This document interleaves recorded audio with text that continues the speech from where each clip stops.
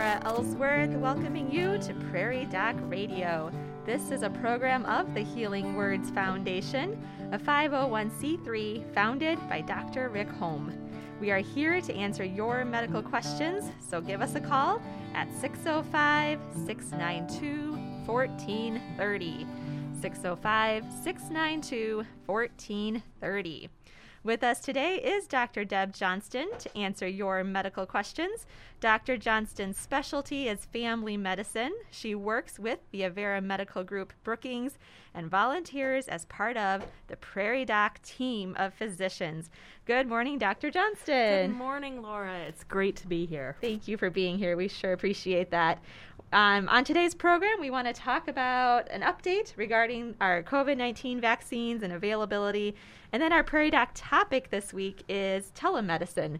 So then we're going to talk about that as well. So if anyone has a question regarding either of those topics or other topics, give us a call at 605-692-1430.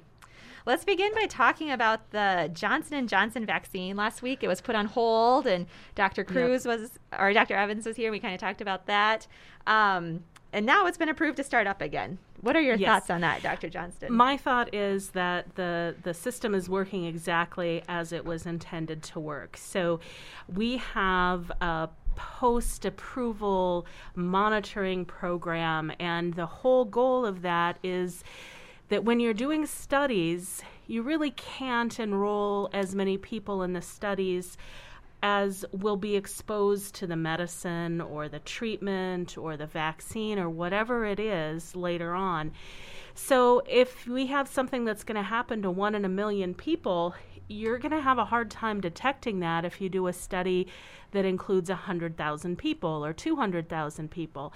So the whole point is to continue to watch after a treatment has been approved, whether that is a surgical procedure or a medication or a hip prosthesis or a vaccine. We continue to watch those things to see if we can detect rare occurrences, and that's exactly what they did with this vaccine. So detecting those initial 6 cases out of 7 million doses caused them to call a halt, investigate those cases, look to see if they could find additional cases, and then decide about the ongoing safety of the vaccine. And when we're looking at COVID, we're looking at something that kills approximately 1% of the people that it infects. Now, it's not an equal opportunity killer.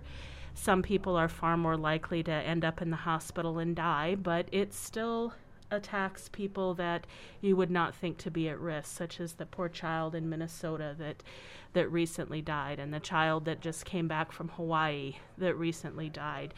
So we need to recognize that even though people are at low risk from the virus, they are not at no risk from the virus.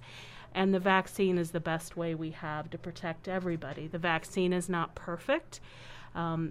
So you can be vaccinated and still come down with COVID, but your odds are much, much lower of getting COVID, and if you do get COVID, much, much lower of ending up in the hospital or dying.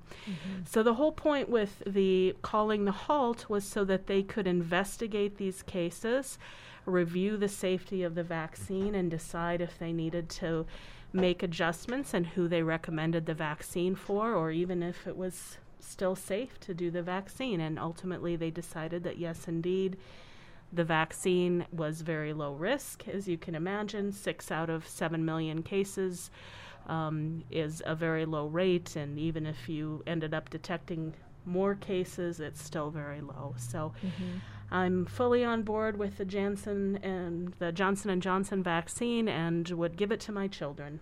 Okay. Interesting. Good to know. It's good to know that's an option. And I have a press release here that we have an opportunity here in Brookings tomorrow for people who are interested in that Johnson & Johnson vaccine. So that's tomorrow, Thursday, April 29th. And it's a walk-in event for a COVID-19 vaccine. And that is at the Swiftel Center in Brookings from 8 a.m. to 4 p.m. So it's that single-dose vaccine, so that's an advantage. You only have to go one time, and it's available to people 18 and older. When you come in, you can walk in, no appointment necessary. Bring a valid ID, such as your driver's license, a passport, or a state-issued ID. And if someone needs help with transportation, they can call for the Beta bus and schedule that, and they'll help you get to that appointment. And get home again. Yeah, so that's great. So that is the advantage of the Johnson & Johnson, right? That it is just one, yes, or one of the advantages? There are a couple of advantages to the Johnson & Johnson vaccine. The first one being that it's just a one-and-done vaccine. Now, we don't know in 5 years, will people need boosters? But for right now, it is a one-and-done vaccine. So it's a great option for people who maybe have less predictable schedules and they can't necessarily say that they'll be able to come back in 3 or 4 weeks to get their booster. It's a great option for people who maybe are more transient populations, the homeless population, for example. So it's wonderful that way. It's also wonderful because the storage requirements on this vaccine are not nearly as rigid as the storage requirements for the Moderna and the Pfizer vaccine. So this is going to be a vaccine that I think is going to be a lot easier to use going forward in the future. All right. Well, it's time for us to go to our first break. We thank you for listening to Prairie Doc Radio on KBRK and on our podcast. Call us now at 605-692-1430 with any medical questions you would like us to address. We will return following this informative message from the Avera Medical Group. It is important as we age to add strength training to aerobic exercises. These activities will help you build strength, maintain bone density, and improve balance, coordination, and mobility, and reduce the risk of falling so that you can stay independent and perform activities of daily life. Talk with your provider at the Avera Medical Group Brookings about strength training and get started today. Welcome back to Prairie Doc Radio. I'm Laura Ellsworth, and Prairie Doc physician Deb Johnston is here to discuss your medical questions. Give us a call at 605-692-1430. Before the break, we were talking about the Johnson & Johnson vaccine and that there's an opportunity to get that tomorrow here in Brookings. It's a walk-in clinic at the Swiftel Center from 8 a.m. to 4 p.m., so that's great. Dr. Johnston, if someone is experiencing some hesitancy towards getting a COVID-19 vaccine, what do you tell them? I think that's a great question. There's a lot of people out there who have concerns, and some of the concerns, there's a lot of different concerns that people have. Some of the concerns come from misinformation, things that they've read on the internet that are meant to be alarming to people. So of course people are alarmed about them. And I would love to have our listeners call in and share what kinds of things they have heard that maybe gave them pause, or that they've heard from other people that they would like me to address, and I will do my best to address those concerns. One of the concerns that I have heard is people concerned that the vaccines will change their DNA. And when you hear about the vaccine and, this mRNA vaccine is new, it's a very, very reasonable thing, especially if you don't have a really strong science background where you know what mRNA is and how it's different from DNA and how everything works. So the short answer is no, none of the vaccines are going to change your DNA. The long answer is that the mRNA vaccines, the Pfizer and the Moderna vaccines are mRNA. mRNA is the copies of blueprints, and the blueprints are made from the DNA in your cells. It only goes one way. It can't be converted back into DNA. So you're not going to make DNA off of that mRNA vaccine. The mRNA, the blueprints are used, then the blueprints are destroyed, and that's the end of it. The Johnson & Johnson vaccine is a little bit different. This is not an mRNA vaccine. It is a vaccine that is made with the DNA that codes for that spike protein is inserted into an adenovirus. And adenoviruses are really common. They cause the common cold. They use a version of the adenovirus that is not real common in people. It infects people, but we want a virus that people haven't seen before because we don't want their immune system attacking and killing this virus before it can do its job. So they take that virus, they remove the part of the virus DNA that lets the virus reproduce. So the virus can't reproduce in your cells. And it's a very interesting story that people probably don't want to hear about how they managed to make enough of that virus to make the vaccine. They add the DNA to that viral strand that codes for that spike protein, and then the virus goes and does what viruses do. It goes in, it invades into your cell, it goes into your DNA. Now remember, this is something that has happened since the beginning of time. Adenoviruses get into your cell and go into the cell nucleus where the cell's own machinery make copies of that virus. So that is something that has happened since the beginning of time, and it has not incorporated into our DNA. So we don't have to worry about the Johnson & Johnson vaccine becoming part of our own DNA. The cells then use that pattern, that master blueprint, to make our own mRNA, to manufacture those spike proteins to teach our immune system. So your DNA is not going to change because of these vaccines, of this virus or the mRNA vaccine or anything like that. Another hesitation that I hear from people is, oh, well, it will affect my fertility later on. Particularly from women. There's been a lot of concern spread out there on the internet, and women concerned that will affect their ability to have babies in the future or affect the health of their babies. And, you know, that's a pretty scary thought. I don't blame people if they hear that for being worried about it. And I think especially because when the vaccines first came out, there was the big unknown for pregnant people. And the reason for that big unknown was that pregnant people had not been included in the original studies. So they couldn't say, this is safe, this is approved for pregnant people. However, since that time, lots and lots of pregnant people have gotten the vaccine. It appears to be safe. Again, the studies haven't come up, but all the major organizations that deal with women's health and fetal health, pregnancy, have come out and said, hey, this is okay to do. And there's no reason to think that it will affect your fertility. It hasn't seemed to affect your fertility. People who've had COVID are still getting pregnant. There's no reason to think that the vaccine could do anything to you that the virus can't, and the virus can do a whole lot more. So you don't need to worry about your fertility. You don't need to worry about your DNA. The vaccines are safe, they're effective, and everybody should get one. Mm-hmm. They really should. Thank you for addressing those concerns. Those are the couple that I have heard as well. And as Dr. Johnson said, she offered to answer any questions that we have as listeners about the vaccine. So if you have other concerns or questions about the vaccines, please do give us a call and we can hear from her what she thinks about that. So the phone number to call again is 605-692-1430.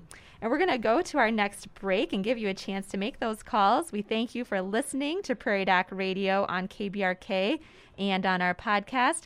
Call us now at 605-692-1430 with any medical questions you would like us to address. Prairie Doc programs are available as a podcast. Just look for Prairie Doc wherever you get your podcast. Today's program will be added to the podcast soon. We will return following this informative message from the Avera Medical Group. Shingles, also called herpes zoster, is a painful rash disease. Shingles can lead to severe nerve pain called postherpetic neuralgia that can last for months or years after the rash goes away. Shingles is caused by the varicella zoster virus, the same virus that causes chickenpox. If you've had chickenpox, you can get shingles. Almost 1 out of 3 people in the United States will develop shingles in their lifetime. You can get shingles at any age, but it's more common in older adults. Older adults also are more likely to have severe disease. The Center for Disease Control recommends that people age 50 and older get the shingles vaccine called Shingrix. Set an appointment to discuss shingles with your provider at the Avera Medical Group Brookings. Welcome back to Prairie Doc Radio. I'm Laura Ellsworth, and Prairie Doc physician Deb Johnston is here to answer our medical questions. Give us a call at 605-692-1430. Before the break, Dr. Johnston was helping us understand some of the common misinformation that is out there regarding COVID-19 vaccines. Another common one we are hearing about is that our question we have is how COVID-19 vaccines may have been developed from fetal cell lines. Do you want to talk about that? That is true. All 3 of the vaccines that are approved here in the U.S., and frankly, I am not aware of even any vaccine approved in any other country or under development that has not used fetal cells at some point in its development. What's really important for people to understand is that the fetal tissue that is used in the development of these vaccines, there were 2 abortions, what we call elective abortions. So people that chose to end their pregnancy and did not choose to end their pregnancy because they wanted their fetal tissue to be used for vaccine lines. They had other reasons for ending their pregnancy. One was in the 1970s. One was in the 1980s. Both, as I understand it, in one of the Scandinavian countries, Sweden, I think. But tissue from those aborted fetuses have been used pretty much ever since in a variety of research and drug development processes. So it's important to recognize that it's not an ongoing abortion that is used to meet the demand for this. These are literally decades ago events that happened. With the 2 mRNA vaccines, the fetal tissue was used in the process of testing the vaccine. It was not used in developing the vaccine. It was not used in the manufacturing of the vaccine. It was used in the process where they were saying, hey, first we have to prove in the lab that we should think that this would be effective, and then we're going to test it in people. So it was used at that step and has not been used since. There is no fetal tissue, there is no fetal DNA in that vaccine, but there were fetal cell lines that were used in the development of that vaccine. The Johnson & Johnson vaccine, and as I understand it, although I haven't double-checked this, the AstraZeneca vaccine as well, there is a little closer use of the fetal tissues. And in that case, remember before the break we were talking about how we use that adenovirus that had been changed as a way to get the spike protein into the cell. Well, we've got to make that adenovirus. We've got to have large numbers of that adenovirus in order to infect people, in order to have enough of it for the vaccine to work. And that virus grows best in human cells. So they use those cell cultures from, I think that was the 1985 abortion. They use those cell cultures to grow enough of that virus, and then the culture is purified, all of those fetal cells are removed. Most of the time, most of those cells are killed anyway because that's what the virus does. It goes in, it infects the cell manufactures lots and lots of copies of the virus, and then the cell explodes and dies, and all of those little virus bits are released out to go and infect new cells. So none of the fetal cells, fetal tissue, fetal DNA is left in the virus, in the vaccine that you get. But yes, it is used in the manufacture, and it was also used in the development, as I understand it, of the vaccine. So it is true that fetal cell lines have been used in development of these vaccines, and that is true for other vaccines as well. The hepatitis A vaccine, a rabies vaccine, the chickenpox vaccine, the shingles vaccine. There's a lot of different technologies that have used fetal cell lines. So it was something that had been used for a long time. The researchers knew that it worked. Alternatives are not easily obtained. It kind of comes down to a lot of people may be familiar with the idea of stem cells and stem cell research, and how fetal tissue is kind of the gold standard source of stem cells, and until we have a better alternative, we're going to be using some fetal cells. Okay, we had a caller asking if you've had coronavirus, should you still get a vaccine? We do recommend that people who had coronavirus still get the vaccine. We are even here in Brookings seeing people who get second cases of coronavirus. We have seen people who maybe were back in October or August, had COVID, and then got sick again after having seemed to recover entirely, and get sick again and test positive again for COVID. So it is definitely possible to get it again. We recommend that once you are out of isolation, you go ahead and get your vaccine.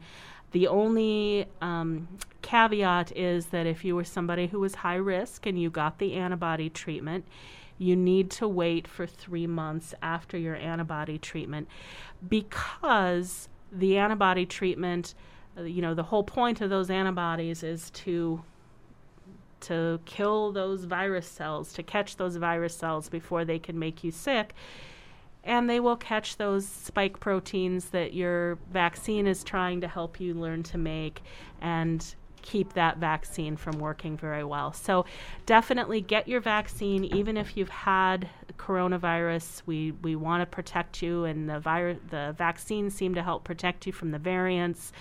So go get your vaccine as soon as you are either out of isolation or past that 3-month mark. Okay. Another question came in. How long should I wait after having the COVID vaccine before getting the shingles vaccination? Oh, that's a great question. That is an important thing, that we need to kind of time our vaccines around each other. Most of the time when we give vaccines, particularly, let's say, the vaccines that children get, we get lots of vaccines when you go in for your 2-month checkup and your 4-month checkup and your 6-month checkup.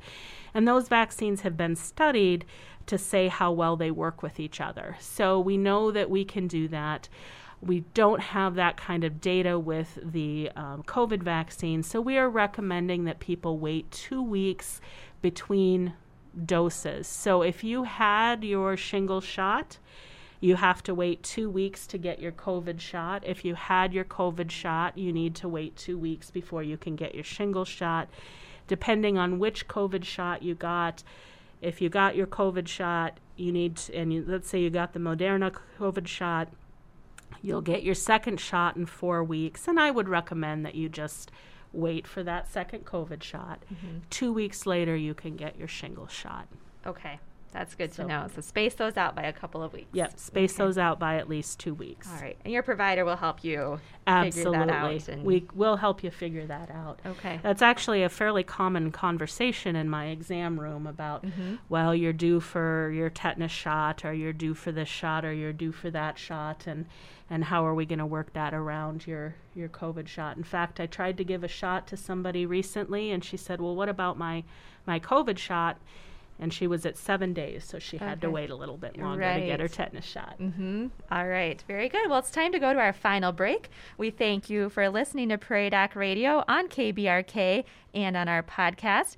If you have any other questions, give us a call at 605-692-1430.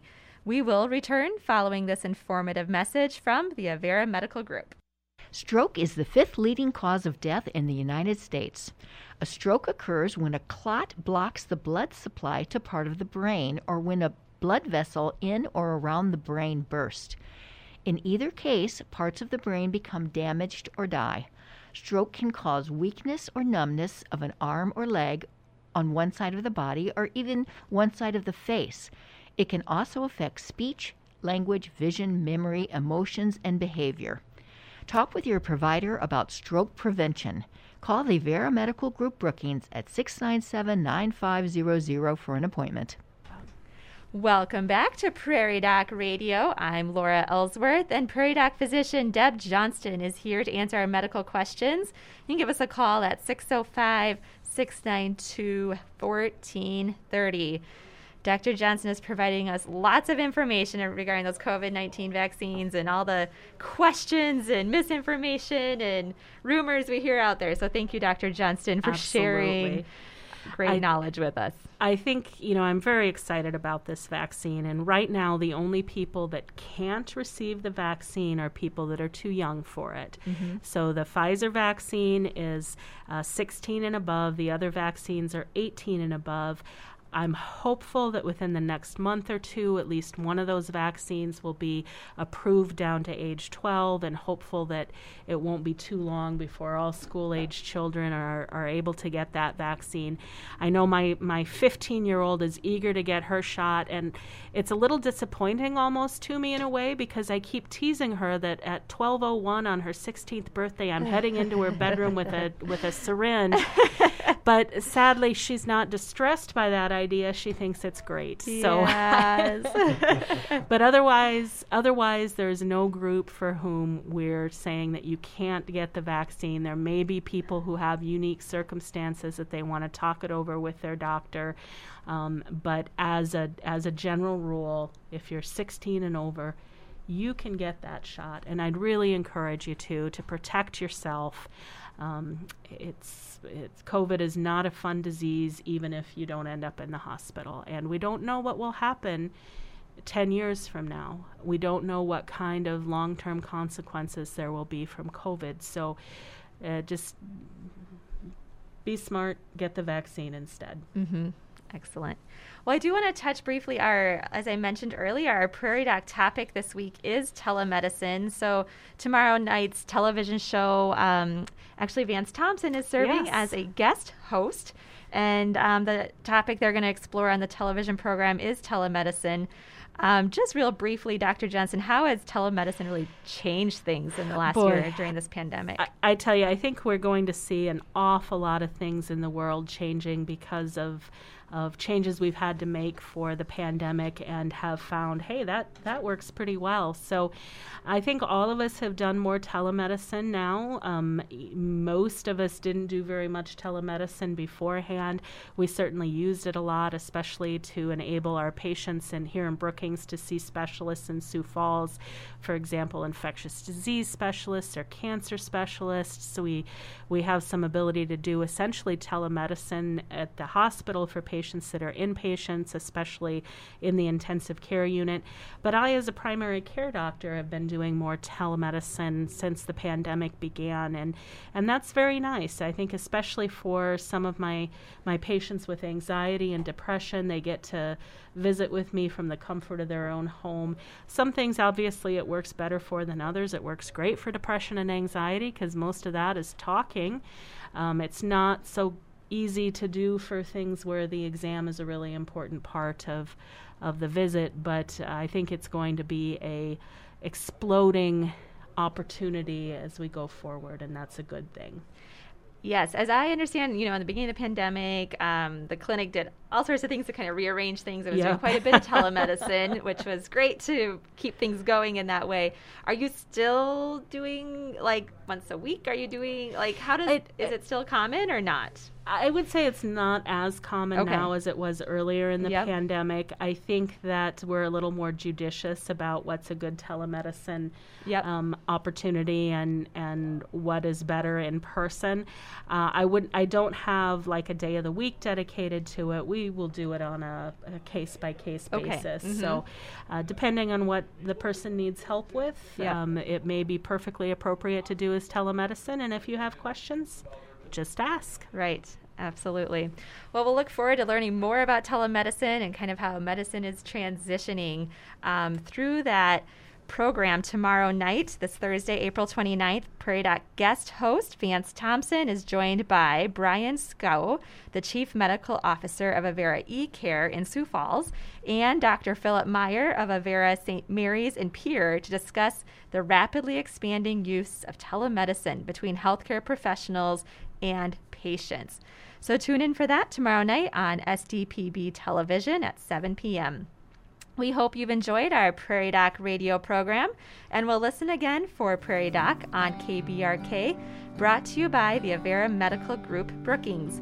Please follow the Prairie Doc on Facebook and YouTube for free and easy access to the entire Prairie Doc library. Visit www.prairiedoc.org. And look for Prairie Doc wherever you find your podcast. My thanks to Dr. Deb Johnston for joining us today. And as Dr. Holm would say, Stay healthy out there, people.